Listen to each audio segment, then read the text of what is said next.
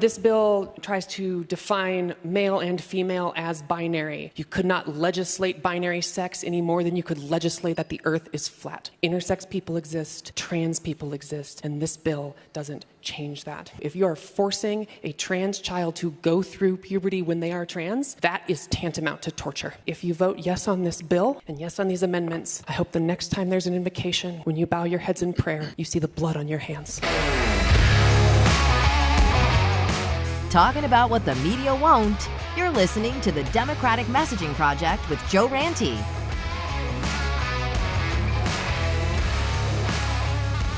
So, Representative Zephyr, I first want to thank you for being here and being willing to do the podcast for the Democratic Messaging Project.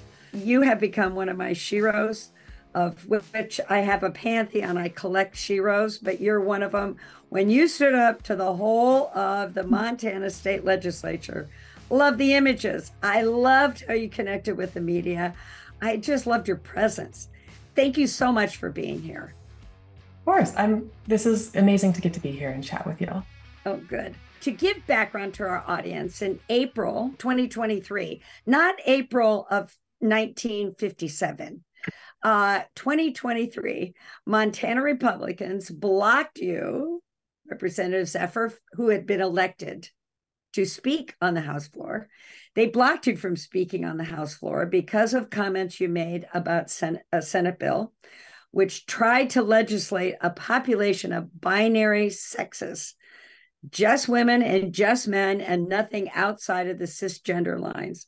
It would also prohibit transgender minors and their parents and doctors from pursuing a range of medical treatments, including hormone therapy, puberty blockers, and gender-affirming surgery, which Lauren Wilson, the president of the state chapter of the American Pediatric Association, wrote, taking away this care without a doubt does harm. This is the only medical standard of care that will now be decided by a state legislative body rather than by a doctor, and more states have followed suit. During the debate of this bill, you said in your opening statement that legislators would see blood on their hands. Can you say what happened after that amazing statement? So the statement was at the end of my speech. And again, you talked about the harm that Dr. Lauren Wilson spoke to.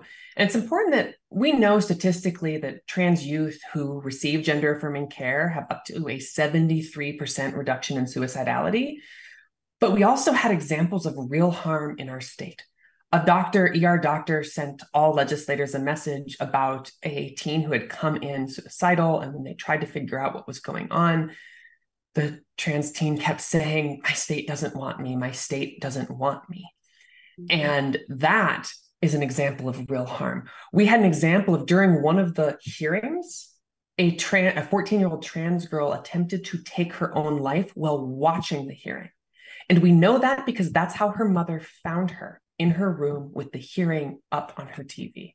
That was a hearing in which Democrats, myself included, begged the chair to stop the people who were coming up and giving testimony from making accusations about LGBTQ people being groomers, being pedophiles, etc. Our plights were ignored. And so at the end of my speech, it felt important to say, if you vote for this bill, there's blood on your hands. And following that, the Speaker of the House decided he wasn't going to allow me to speak. It went to the board, and the Republican supermajority agreed with that. In the following days, after several days of not being allowed to speak on the floor, Montanans from across the state came to the Capitol for a rally, and then stood up in the gallery to watch the proceedings, much like when the anti-union bills were brought by Republicans. Union workers would line the halls. In this case, when they refused to let me speak again, the people in the gallery began chanting, "Let her speak." I stood in solidarity and raised my mic with them to say, yes, your voice is not being heard. It should be heard on this House floor. That is democracy. We need to have those who are elected be able to partake in those debates. The speaker sent riot police up there. 7 people were arrested. And as of like a week or two ago, all of those charges were dropped. In the process, these county attorneys didn't even bring the charges forward, recognizing, again, that it was, in their words, quote, in the best interest of democracy that the charges not go forward. Well, at least they did that. Let me see. What was it like to be told, I mean, that you're not allowed to speak on the floor? I mean, what emotionally was going on for you when the taxpayers pay your salary to be able to speak and represent them? So I stood up on a bill about LGBTQ rights. But when you're not allowed to speak about any legislation going forward, quickly my mind turns to core principles of democracy. What do we have in this country if those in power can at any point say, oh, I don't care that you were elected, you don't get to say anything. You don't get to speak. You do not get to represent your community. Make no mistake, the Republicans could pass any legislation they wanted. They had a supermajority. Any bill they wanted, even if the governor hated it, they could pass it. So it was not enough to get a bill across the line. What they wanted was silence. They wanted complicity. And to me, that is a harrowing thing. That is something that, if you care about democracy in the country, you want people to be able, if they were elected, to be able to represent the voices of the people who elected them. That's how our government should function.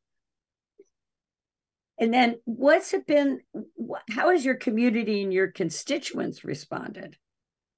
With love, with pride. I travel around Missoula regularly, walking to the farmers markets and to the coffee shops where I like to work and all of that.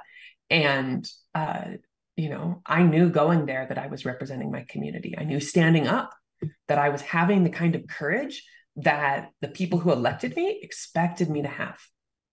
And returning to my city, that's what I found, is joy and gratitude. And I echo that back to them. That's so awesome.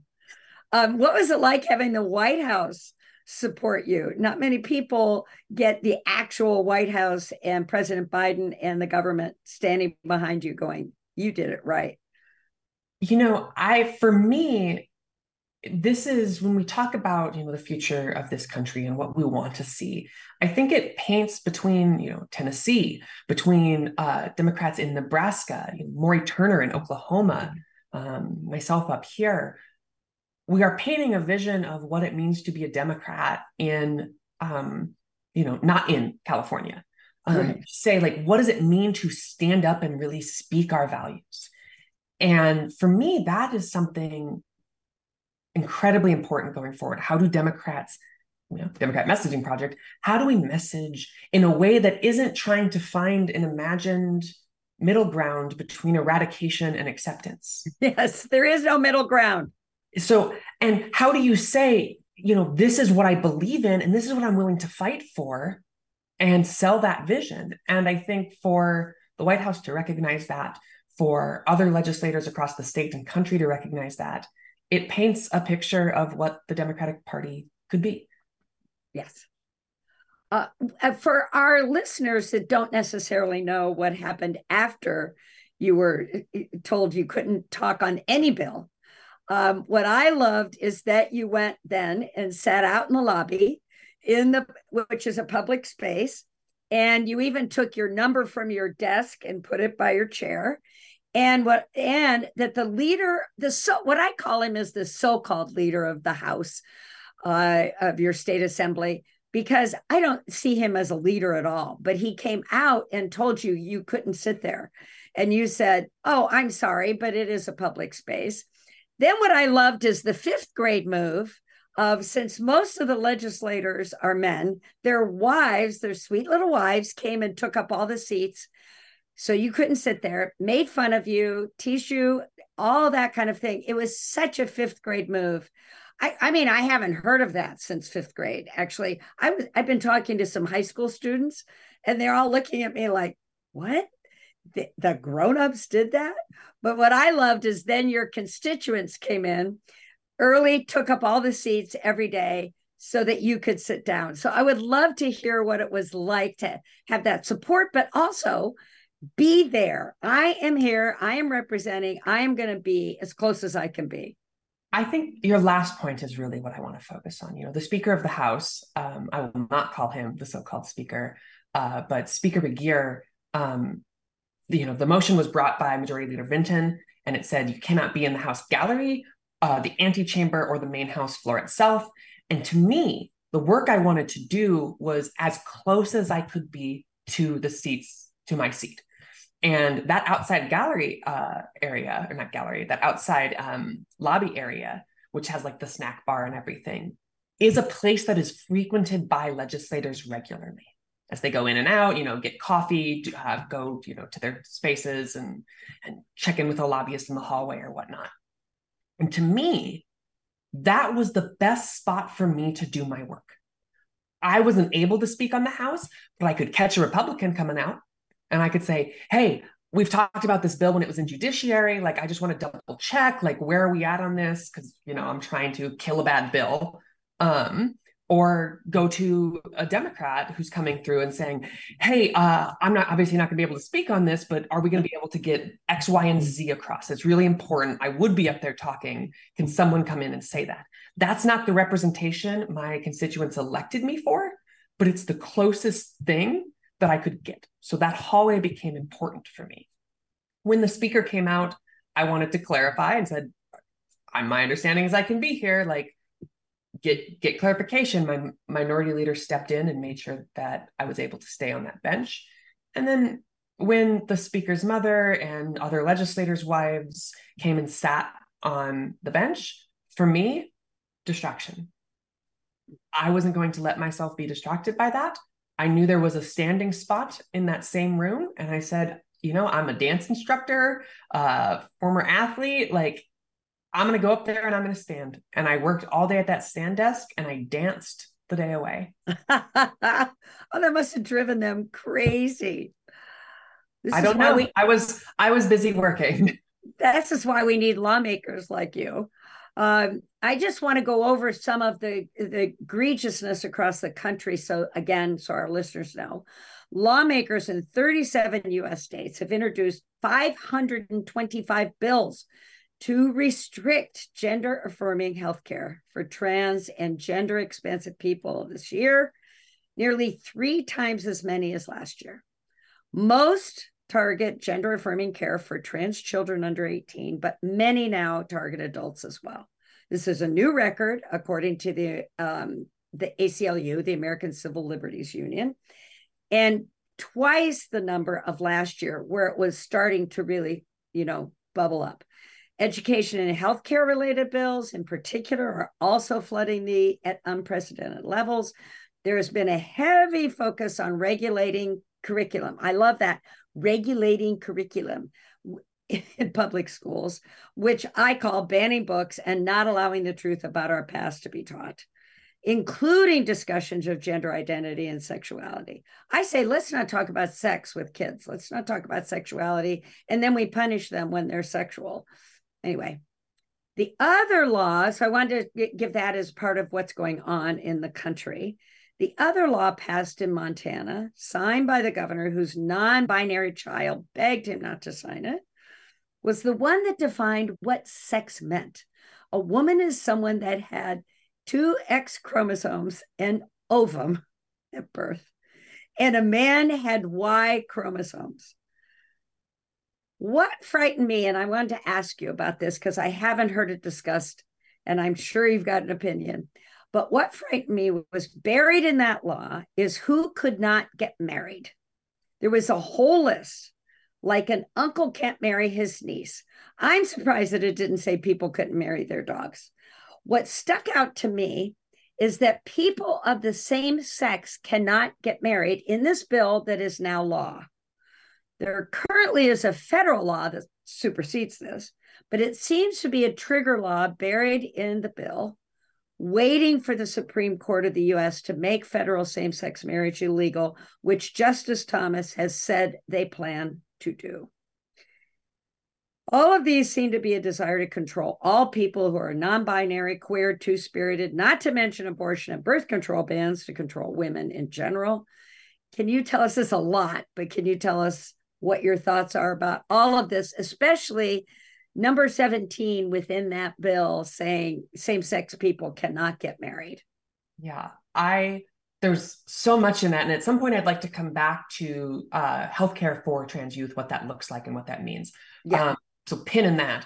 But this Senate Bill 458, which is the bill you're speaking of,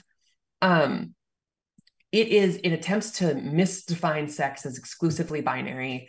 In my floor speech on that, I said you could not define sex as binary any more than you could legislate that the earth is flat. I loved that line. Intersex people exist. Trans, non-binary, two-spirit people exist. We have existed and we will continue to exist despite these laws.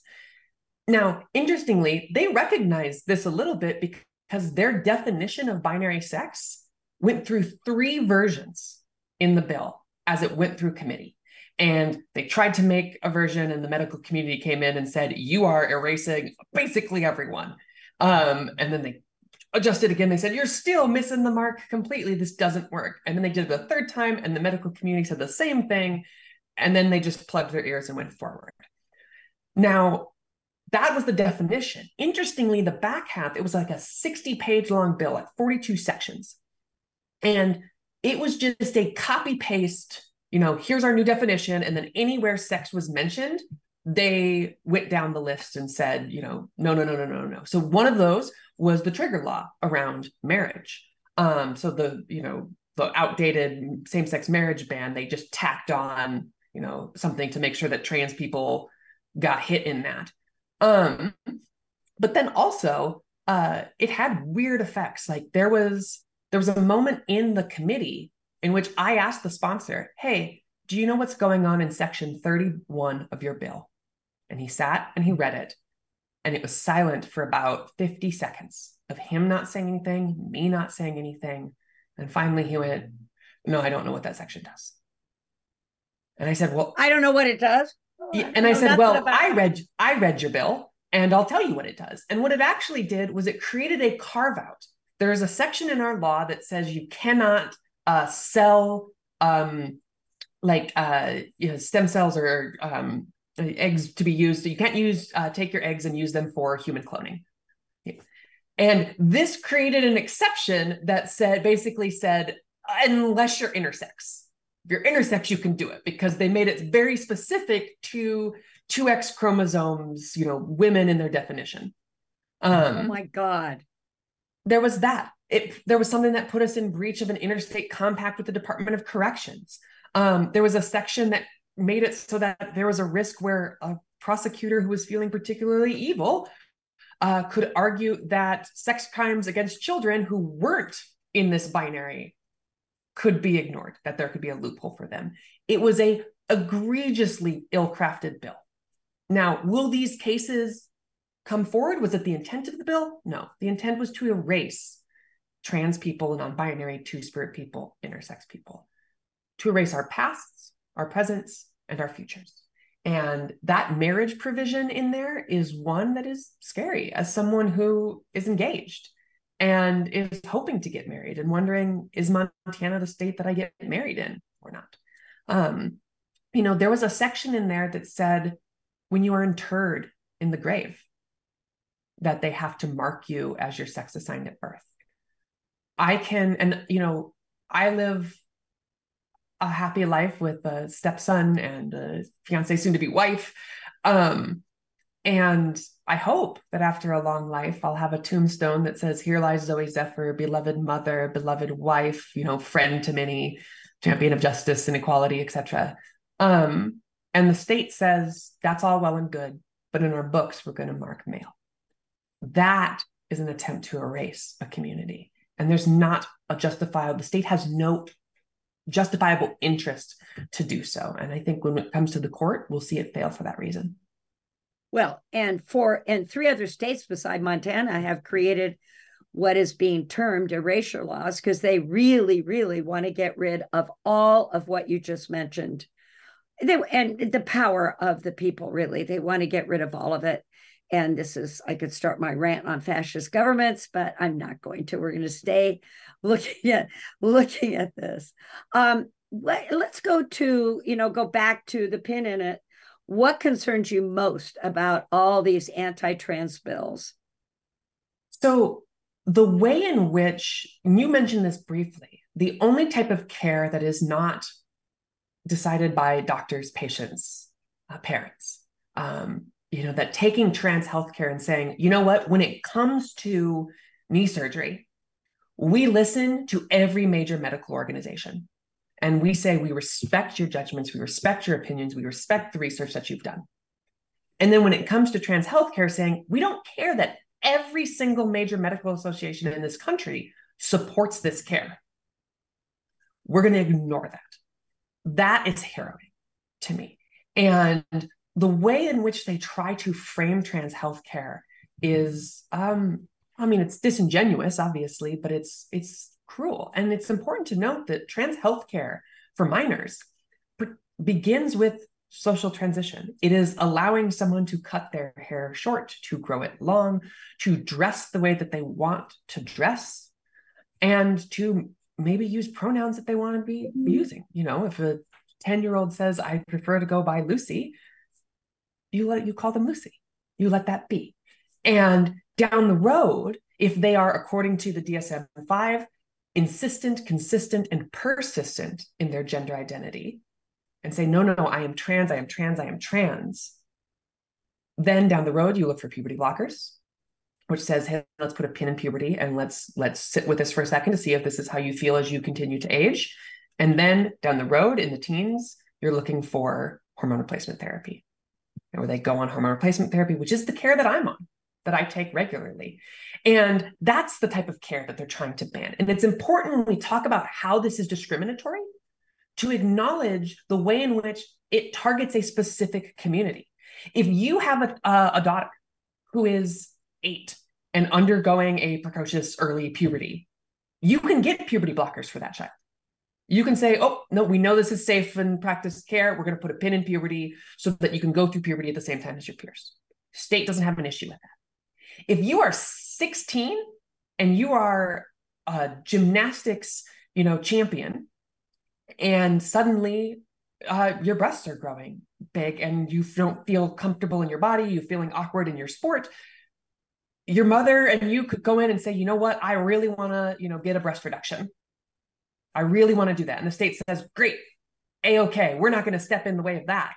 But if it's a trans child who says, I'd actually like top surgery, the state says, no, you can't do that. And so when you have, yays and nays in terms of surgical procedures, in terms of general healthcare procedures like medication, even social transition, and you say yes for a community that is cisgender, but no to a community that is transgender, that is inherently discrimination. And it's, again, why these bills continue to largely fail in the courts. Yes. And hopefully we'll continue to do that. Yes. The only other place that the legislatures now, that Republican guy down the street now has more, that's been elected, has more rights than doctors, people, parents. The other place that they're doing that is in abortion and birth control.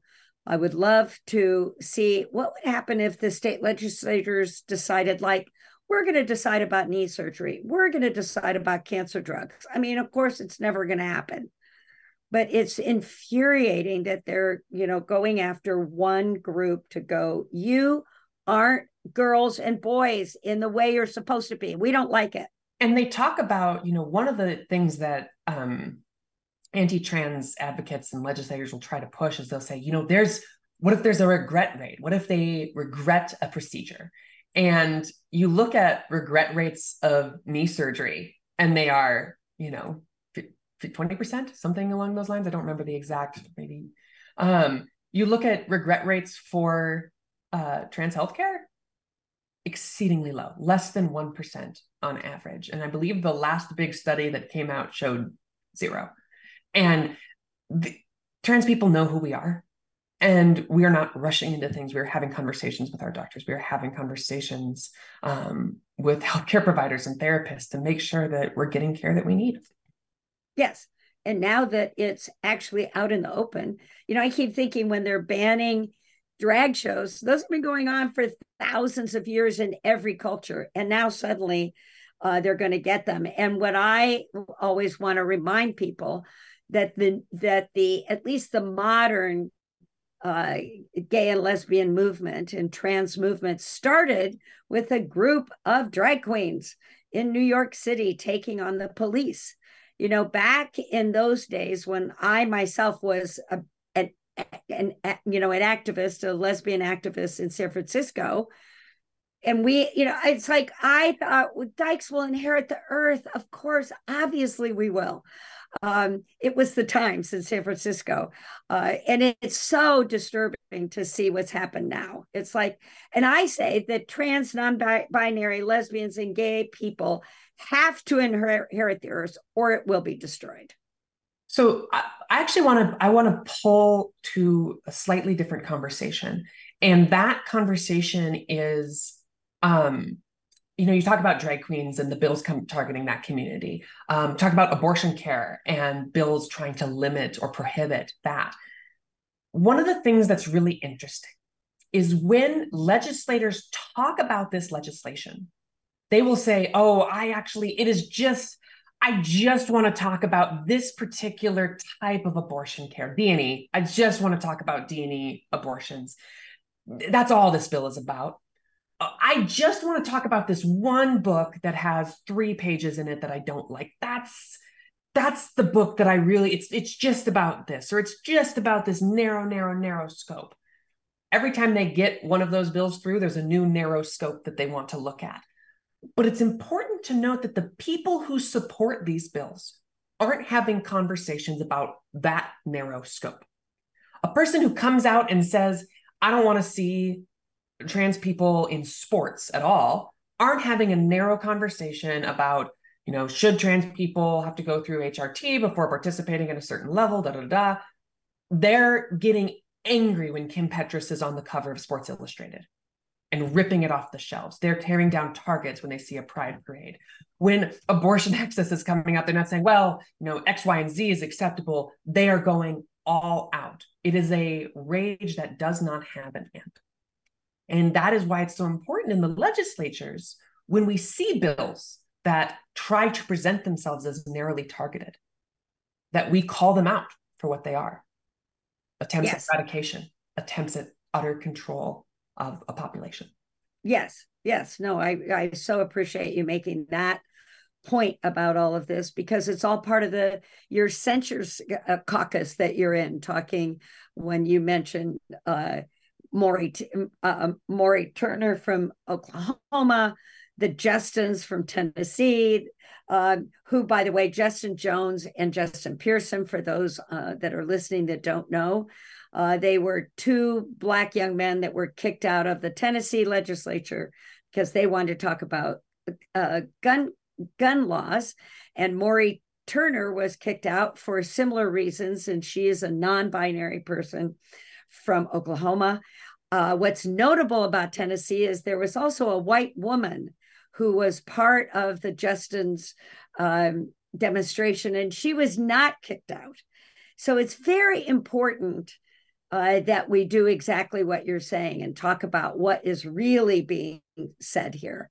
Yeah. And what's it like? Because I know you've met with some of this censure caucus. I'm wondering how it was meeting with them. And Justin Jones, Representative Jones, giving that name to the group of us.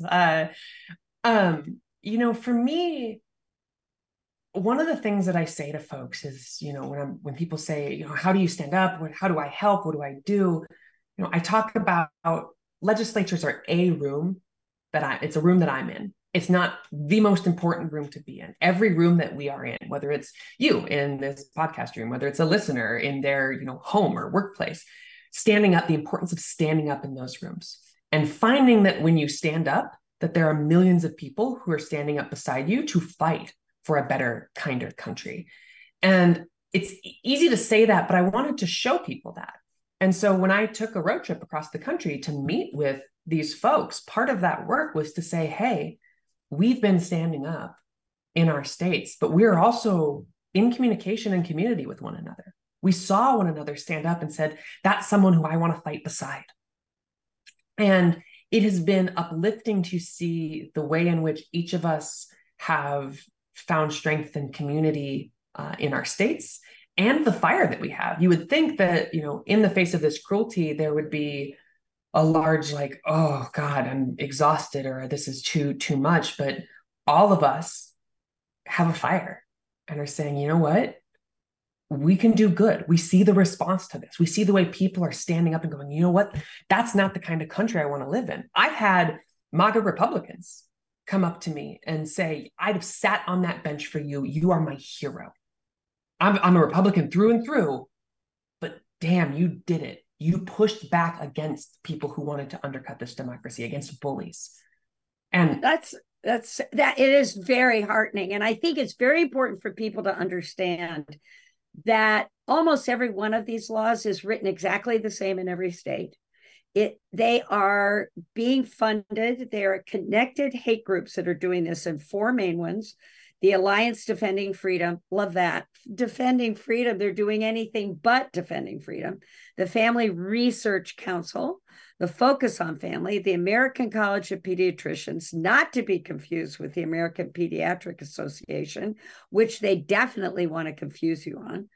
They've all been designated as hate groups by the Southern Poverty Law Center. And the newest member is Moms for Liberty. I love how they have all these names that have nothing to do with liberty, freedom, or family.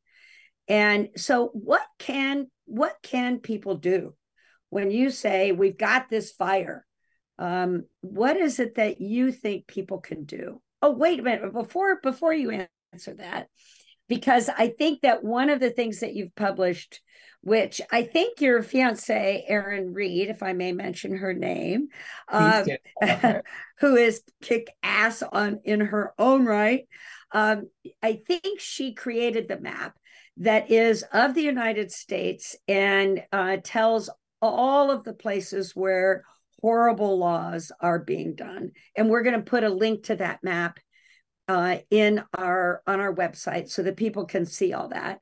And Erin Reed, just so people know, has a show called Erin in the Morning, and that she also reports on protective and anti-LGBTQ plus legislation all across the country. And she's amazing. So I want to say that because it's one thing where people can get the information. She has great information on there about how dangerous all this is.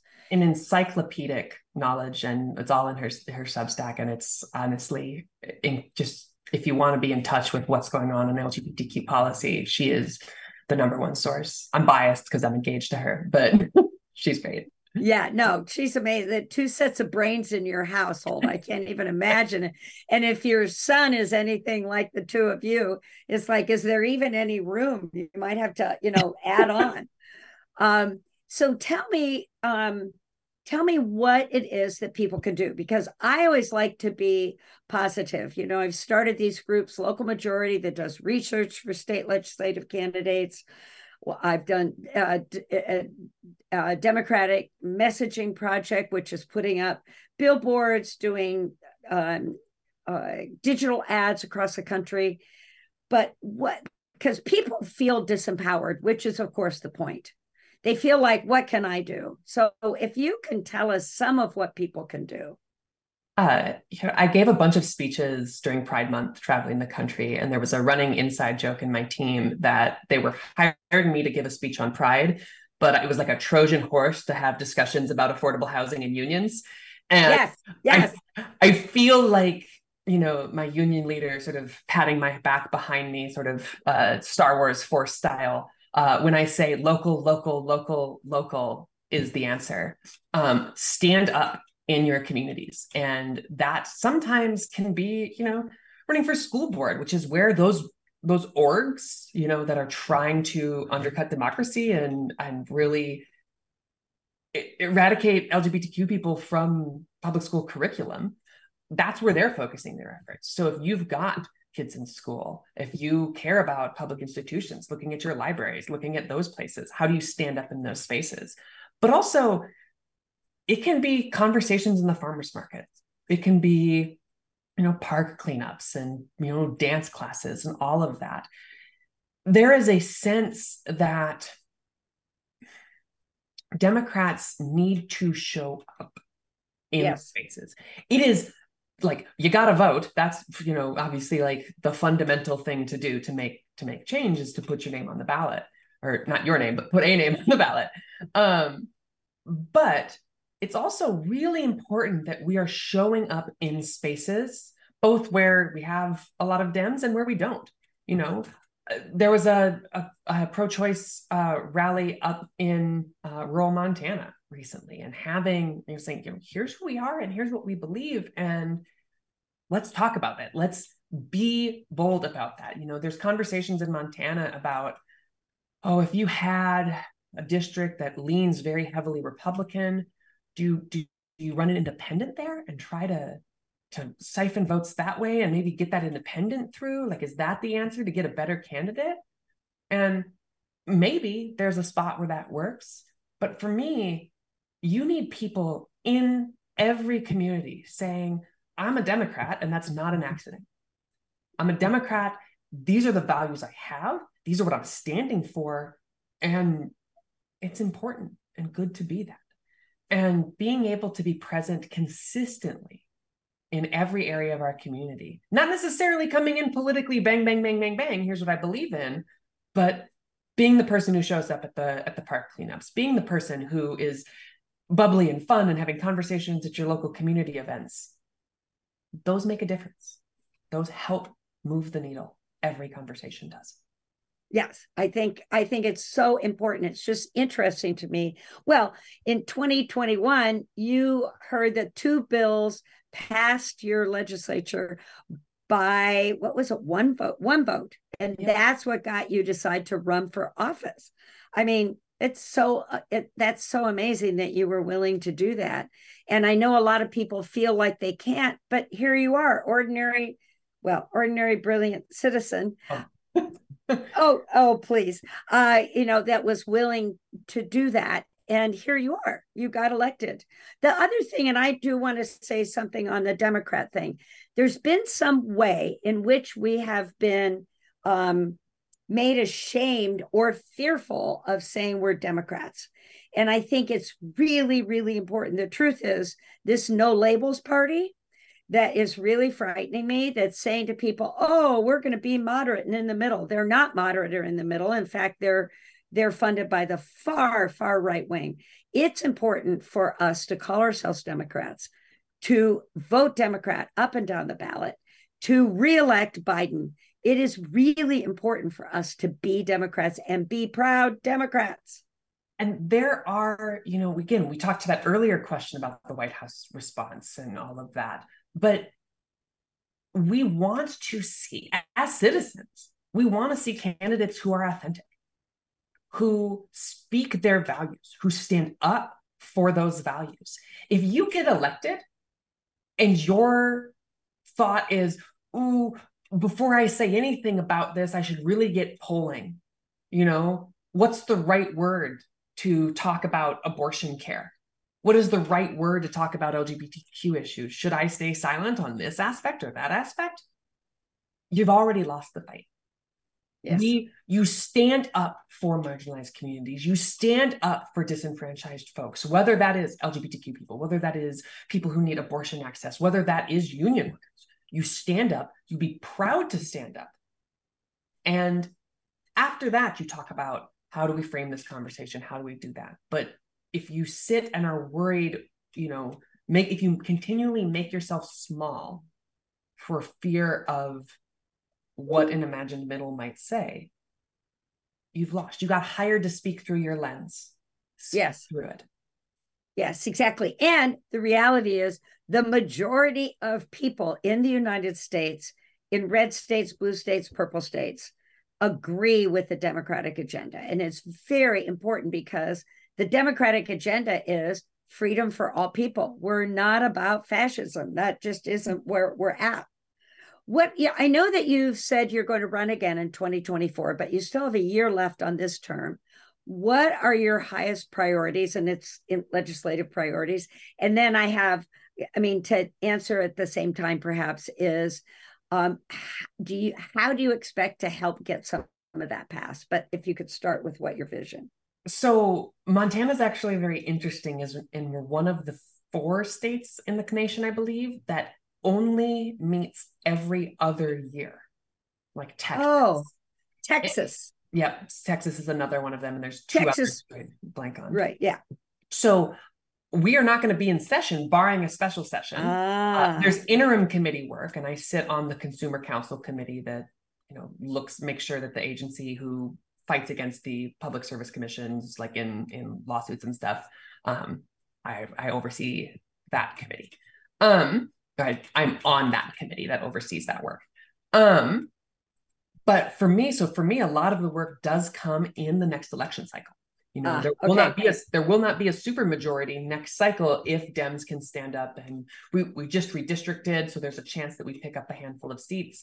My work going forward in the next 18 months is interim committee work, meeting with constituents, community organizations, trying to start drafting good policy so that we've got a bunch of that when we hit the 2025 legislative cycle. And then the third aspect is, I have a platform now. And how do I use that platform to make sure that I am extending a hand to the next wave of people who want to get in and do good work? How can I help them? I would not have been able to get into office had I not had advice from the people who came before me. So making sure I can help folks, help fundraise for them, help guide them on how public speaking, door knocking, stuff like that, so that when 2025 comes, we don't just have more Democrats, we have more Democrats who have the courage to stand.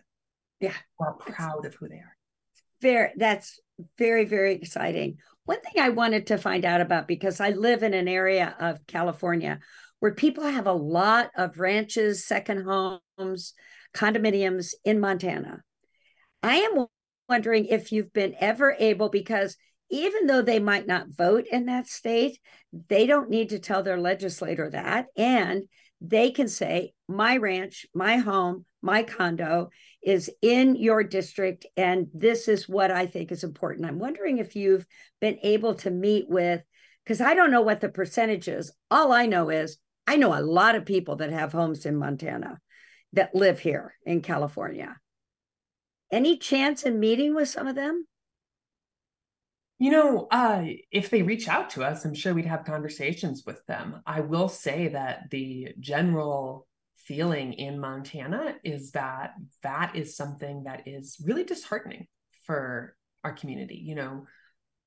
If someone wants to get a home in Montana, move from California to Montana and put down roots and be an active member of the community, heck yeah. Like, come here and see why I think Missoula, Montana is the best place on the planet. Like, full stop. I love this place just so much. My coffee mug is a map of my district. Like, oh, whoa, that's so cool. I love this place.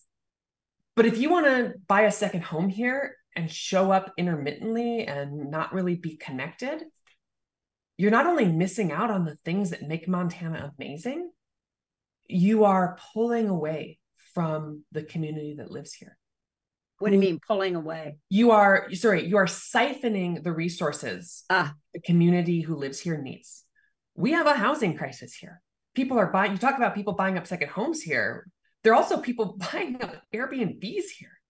I would knock doors, and I remembered this one lady, I knocked her door and I asked about, how does it feel? Like, what's going on in the neighborhood? Da, da, da. And she pointed out 6 houses on her 14 house block and said, those are all short-term rentals.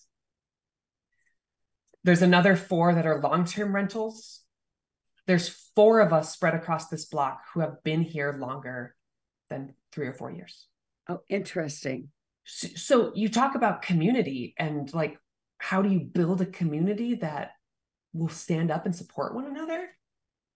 it can feel hard to do so if everyone is changing around you on a yearly basis, on a weekly basis, on a daily basis. Yeah. If it's Airbnbs. That stuff can be really hard. And I think folks coming in from out of state recognize Montana's beauty. And I would say, one, reach out to me. I'd love to talk. Two, put down roots here. Get active in the community. Not just because that will help, us want to talk to you more. I'll talk to you regardless. Mm-hmm. But you will make Montana the place that you want it to be if you work on putting down roots here. Interesting. No, that's great. That's a great perspective that, of course, I don't have, which is why we need to hear from you. And how can people support you in your work and your own freedom, your own real freedom caucus in Montana? I also hated that they use that word. They're the anti-freedom caucus. But how can people support you? And we'll have links to donate to you, Representative Zephyr, and to whatever it is that you'd like us to know about, that we would love to put links on our website. Yeah, you go to my website. You can see sort of what I stand for, what I do. There should be an overhaul to that coming in the next month or two as I move towards re-election in 2024. So if you want to stay in tune with local Montana politics, my socials are all at Zoe and Behold on Twitter, Instagram, Threads, TikTok, etc., Facebook. And then ultimately, I really do mean it, stay involved in your local communities. That is the number one thing to do. If you want to track stuff I'm going to do on the ground as I go forward, keep in tune over the next 6 weeks or so, when I'll be sort of announcing more work that I'm doing on that front as I get started. I've been having conversations with Democratic counties across the state. And so as I start to push to try to help those candidates, keep your ears peeled for that as well. No, this is very exciting. And I love the idea of, all politics is personal, all politics, think global, but act local. All these phrases that we have is really important. I'll add a final thread to that. And I think it's the beautiful thing is the line between I wish I could help and I am a pillar of this fight is so much thinner than you think it is. Yes. And if you stand up and say, I want to get involved, I want to help in this, you will find that people will be pulling you in through the door. And if you do the work and push for your values, you'll be integral in the fight before you know it. No, and integral in the fight. I love it that they kicked you out of the legislature and made you a national figure for your beliefs and all of the stuff you stand for. We don't have time to go into all of it, but the housing, the unions, and we have to mention that on the day that we're doing this, the UAW has gone out on strike for the first time, I think, ever, and against the three big automakers for the disparate treatment of the people who actually make the cars and the people who hobnob with politicians such as yourself at the top.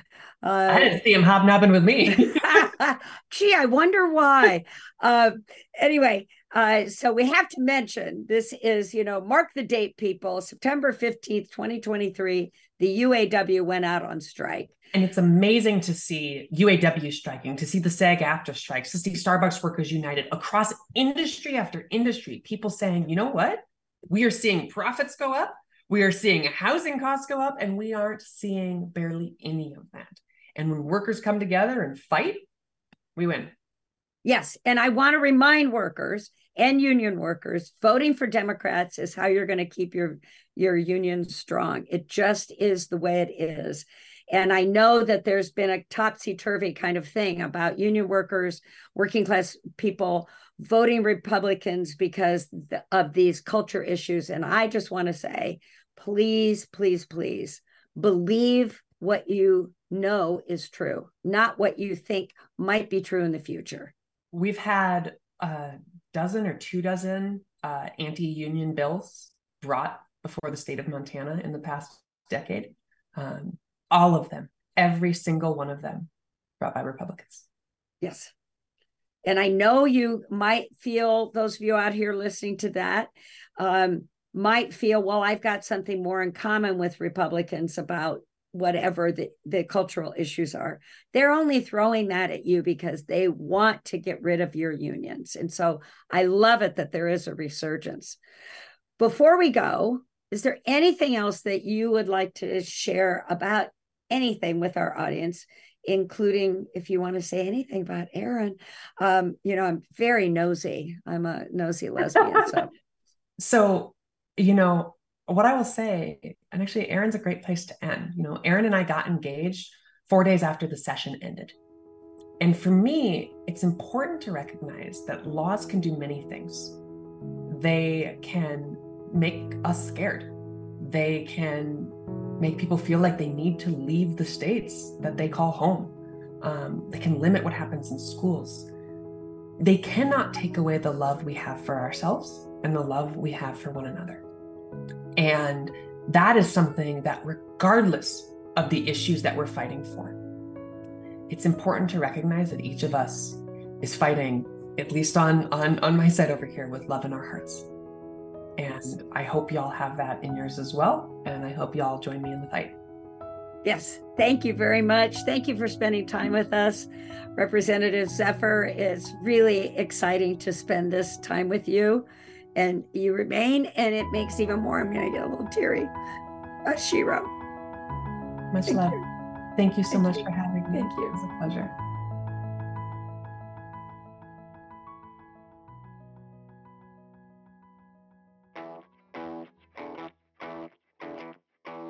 Marjorie Taylor Greene's knees buckle every time she hears it. It's time for Joe Ranty's Rant.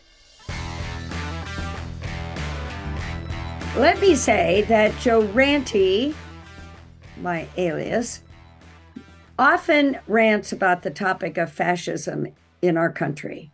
It is, put simply, the definition is extreme nationalism and the supremacy of one single leader over the individual. Does that sound familiar?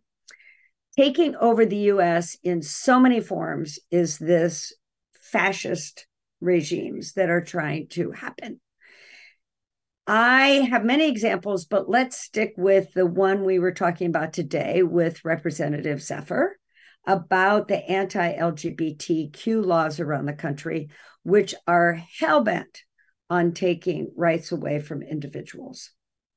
There have been 540 anti-LGBT bills introduced around the country in state houses in 2023. Again, I'm not talking about 1953. I'm talking about 2023.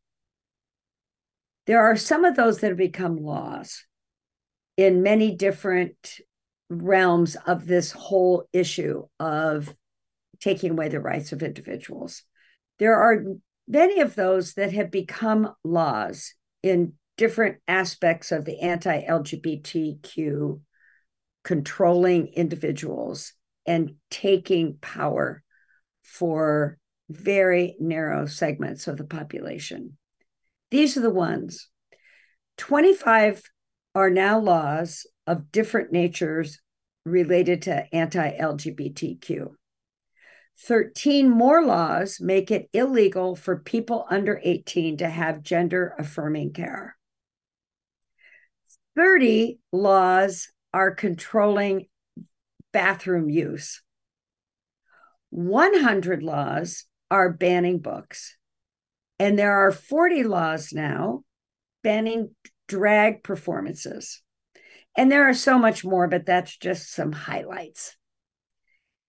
So state legislatures are taking over the medical standard of care and is moving the state legislatures to decide what will happen for trans people. Now, this is in all the different ways that they're wanting to control trans people. In 37 states, they want to do the same on abortion in 43 states. And then 12 states are restricting access to birth control. I know no one's wanted to believe me on that one, but it's true. And there's many more coming. Oddly, all of this legislation of deciding what is medical standard of care is for genitals. Isn't that odd? The people who don't want you to talk about or celebrate sex, they don't want to teach it in schools, they don't want anyone speaking about it, they shame women for being sexual. Those people are obsessed with your genitals. Suddenly, your elected Republican guy down the street is now more powerful when it comes to your health care than your doctor or yourself. Imagine if the state legislatures decided whether cancer drugs were legal. Imagine what would happen.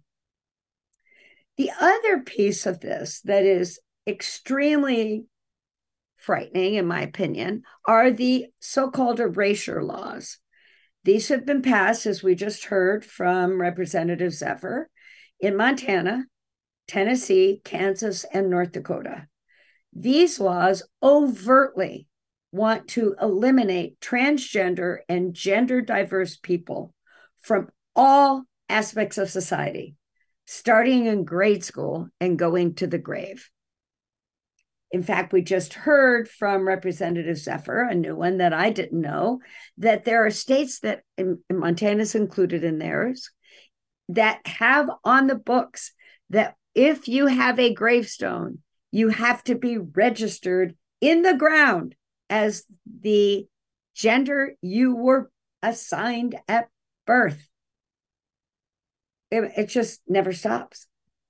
These anti-trans laws around the country are being created largely by 4 connected, well-funded hate groups. Alliance Defending Freedom. Ha, ha, ha, ha. Freedom is the exact opposite of freedom. Anyway, I digress. I rant. The Family Research Council. Focus on the Family. I love how they like to have family in there, like that's what makes it nice and sweet and wonderful, and you should vote for them. The American College of Pediatricians, not to be confused with the American Pediatric Association. Of course, they want you to be confused. But the American College of Pediatricians is a far-right group that does not take into consideration any of the large medical groups saying that gender-affirming care is crucial. These have all been designated as hate groups by the Southern Poverty Law Center that keeps track of such things. The newest member of the hate groups that they've listed is Moms for Liberty. I know you've heard about them a lot lately. And when we hear about groups that much so quickly, you know that they are extremely well-funded. There are 3 main areas that are impacted by the anti-trans laws: medical intervention for youth under 18, and then increasingly for adults.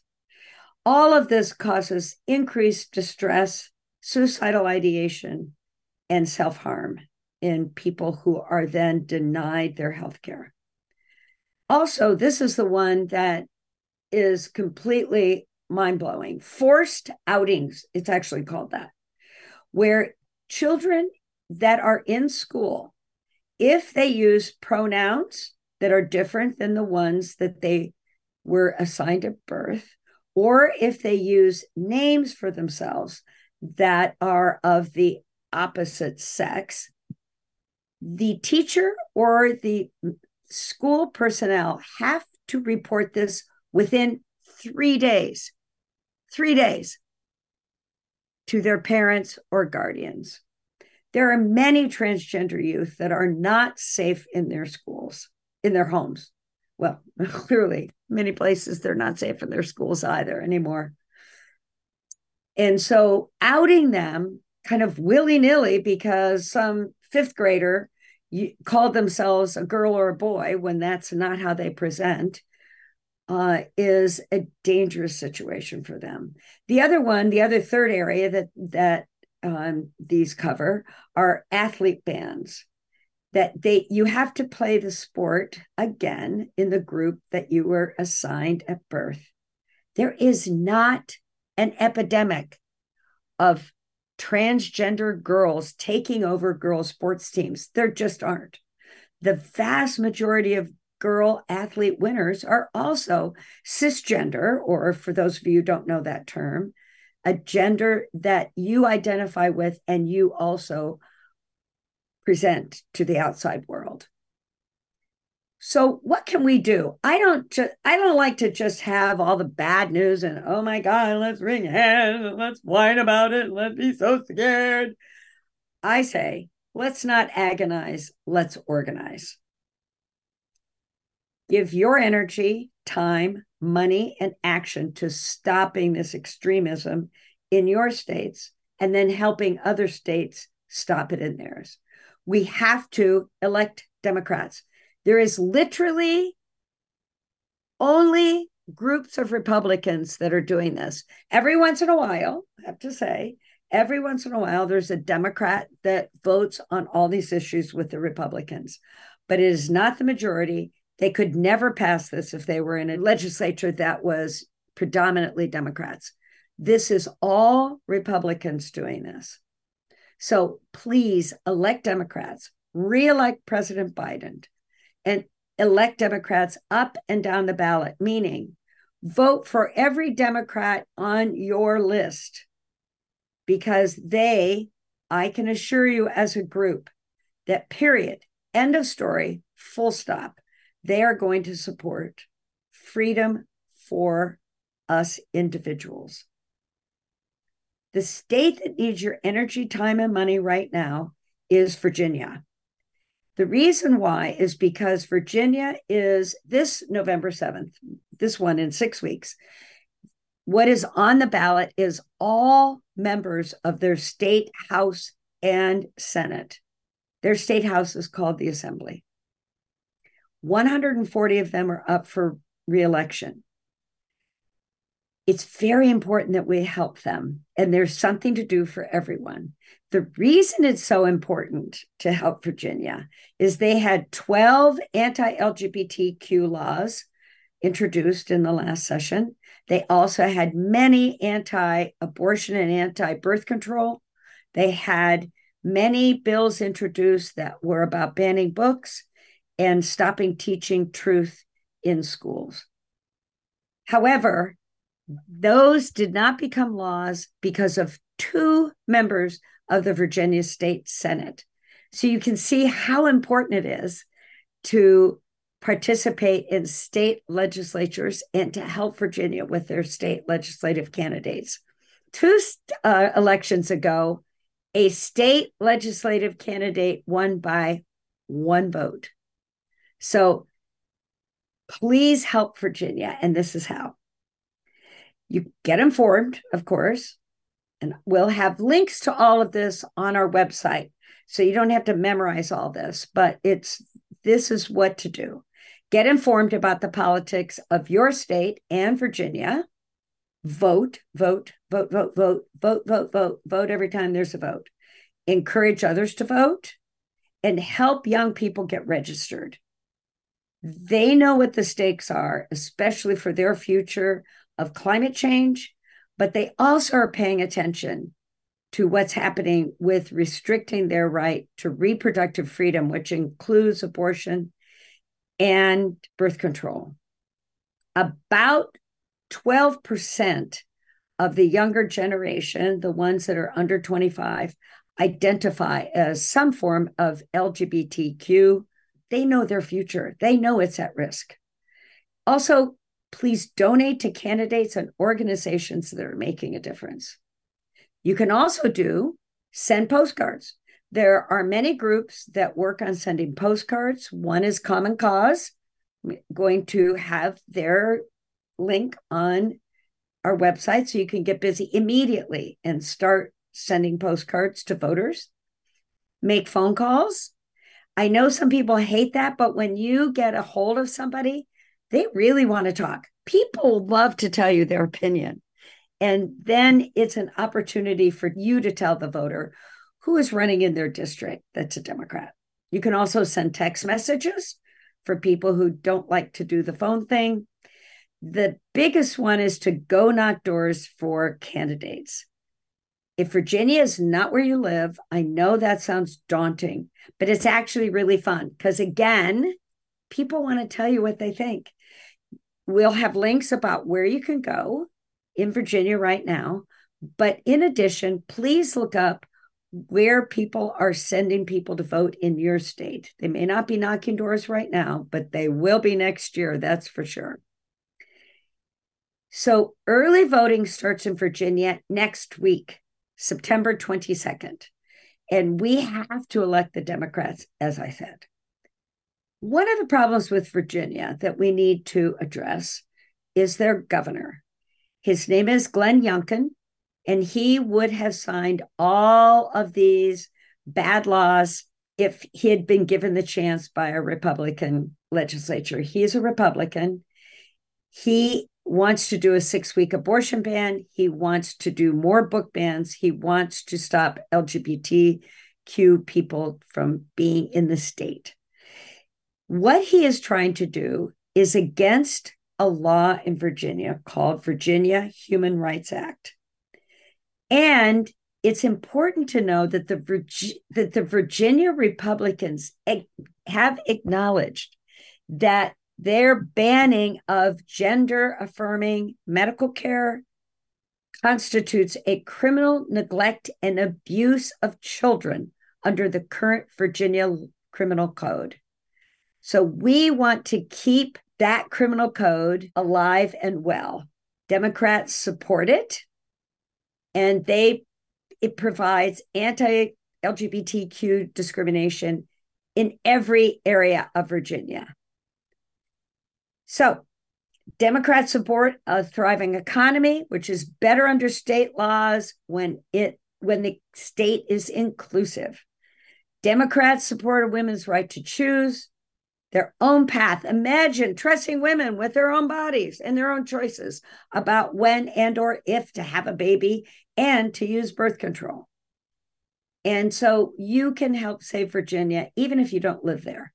So we've got postcards that I'm going to have a link to Common Cause, but you can just get on your computer right now and write them and make phone calls and text banking with one great organization called the Democratic Volunteer Center and give money, no matter what amount that you might be able to afford. $5.